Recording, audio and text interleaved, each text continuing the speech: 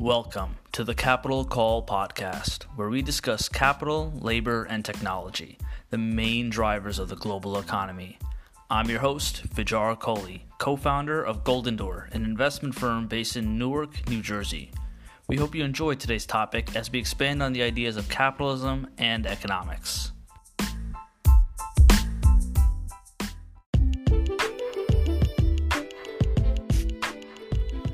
On this episode, I discuss which government funds have been exhausted, why sales is the leading indicator for all businesses, the fight for middle America, and how to save capitalism.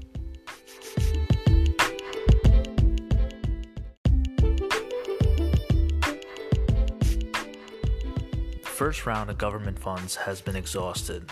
This week, 80 million Americans have received stimulus checks of up to $1,200. Not much per person, but will certainly help the bottom half of America. Stimulus loans also are being dispersed. The PPP and EIDL programs by the SBA have been self-reported from businesses across America. So far, I've seen over $100 million has been dispersed in PPP loans alone. This is about 5% of the total so far, and most of that's coming from small regional banks. Really, SBA clients have been given priority, but everybody's supposed to get the money. The problem today is that the $349 billion that was available to small businesses has already been exhausted. Not surprising given the size of the pandemic, but there's likely to be another $250 billion stimulus package that will be approved, but will probably also be exhausted. This week also, NJEDA had approved several loan programs, two of which have all been exhausted within the first hour of the applications going online. But on the other side, it's quite remarkable to see the government execute a $2 trillion plan and has already begun supporting middle America within 30 days. This is primarily because of our first-class technology and the speed of doing business in the country. In other emerging countries, individuals cannot even open up a bank account in 30 days.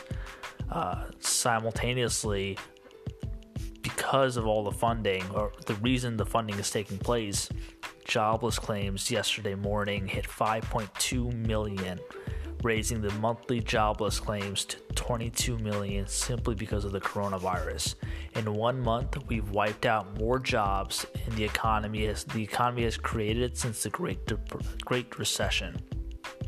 The situation in Middle America is just getting worse, and the stock market is definitely not indicating that.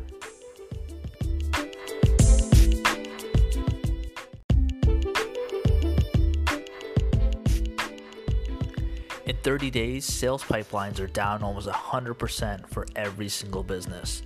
A popular VC investor, Tom Tungus, highlighted some interesting stats about the sales industry across the board, and sales being a leading indicator of every business is the lifeline to tell you how the economy will do going forward.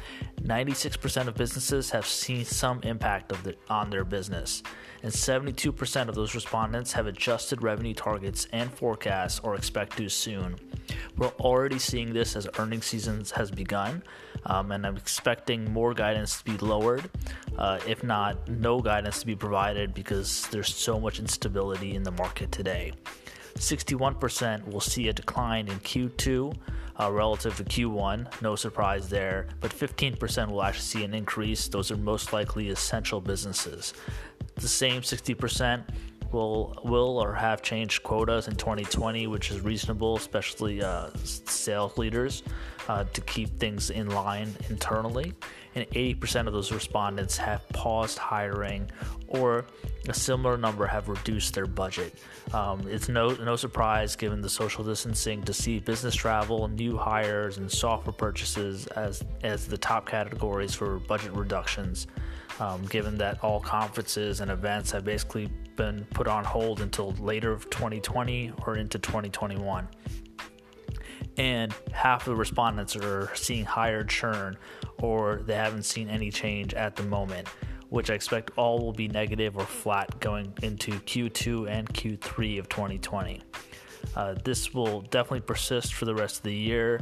I think the COVID-19 concerns will definitely go on until midsummer. The White House today has just released a 3-step phase plan to reopen America, but they've given no specific timelines. They've given some milestones, which are definitely a gray area, but we definitely can't suspect the economy to really reopen until after Labor Day at this point.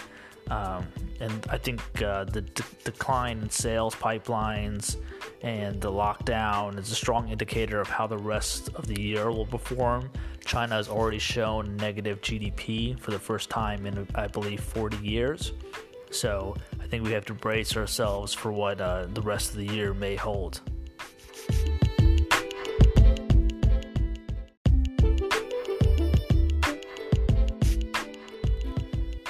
With 22 million jobless claims, or roughly 15% unemployment, the economy is really struggling.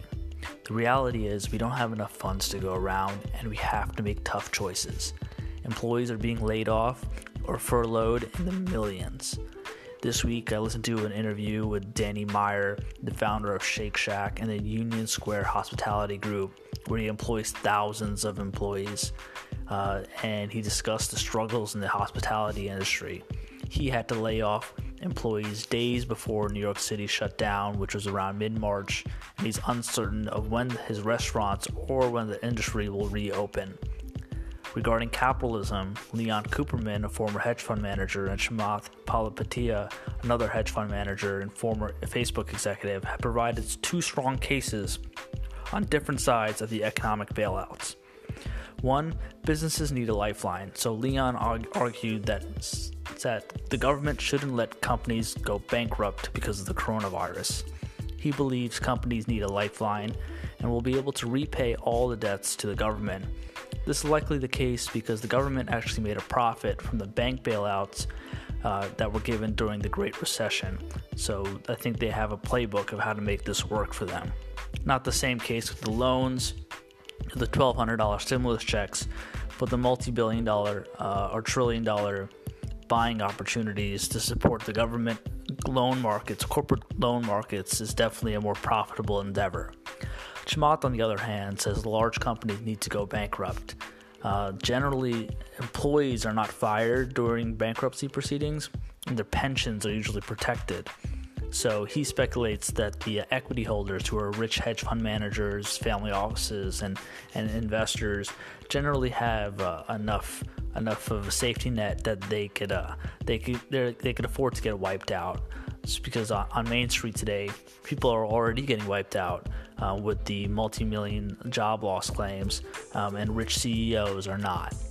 So I think this is a case-by-case story. I think if you get a chance, you should watch Chamath's interview on CNBC, which I believe received over 10 million views on Twitter and social media.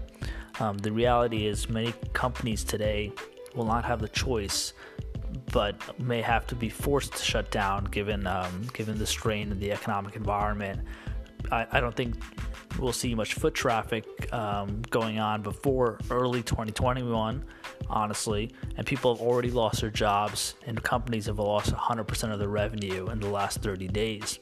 So with the candle burning on both ends, the economy is definitely in a tough spot, and as people get more comfortable with working at home, I think we'll be in a very different or new normal 6 months from today.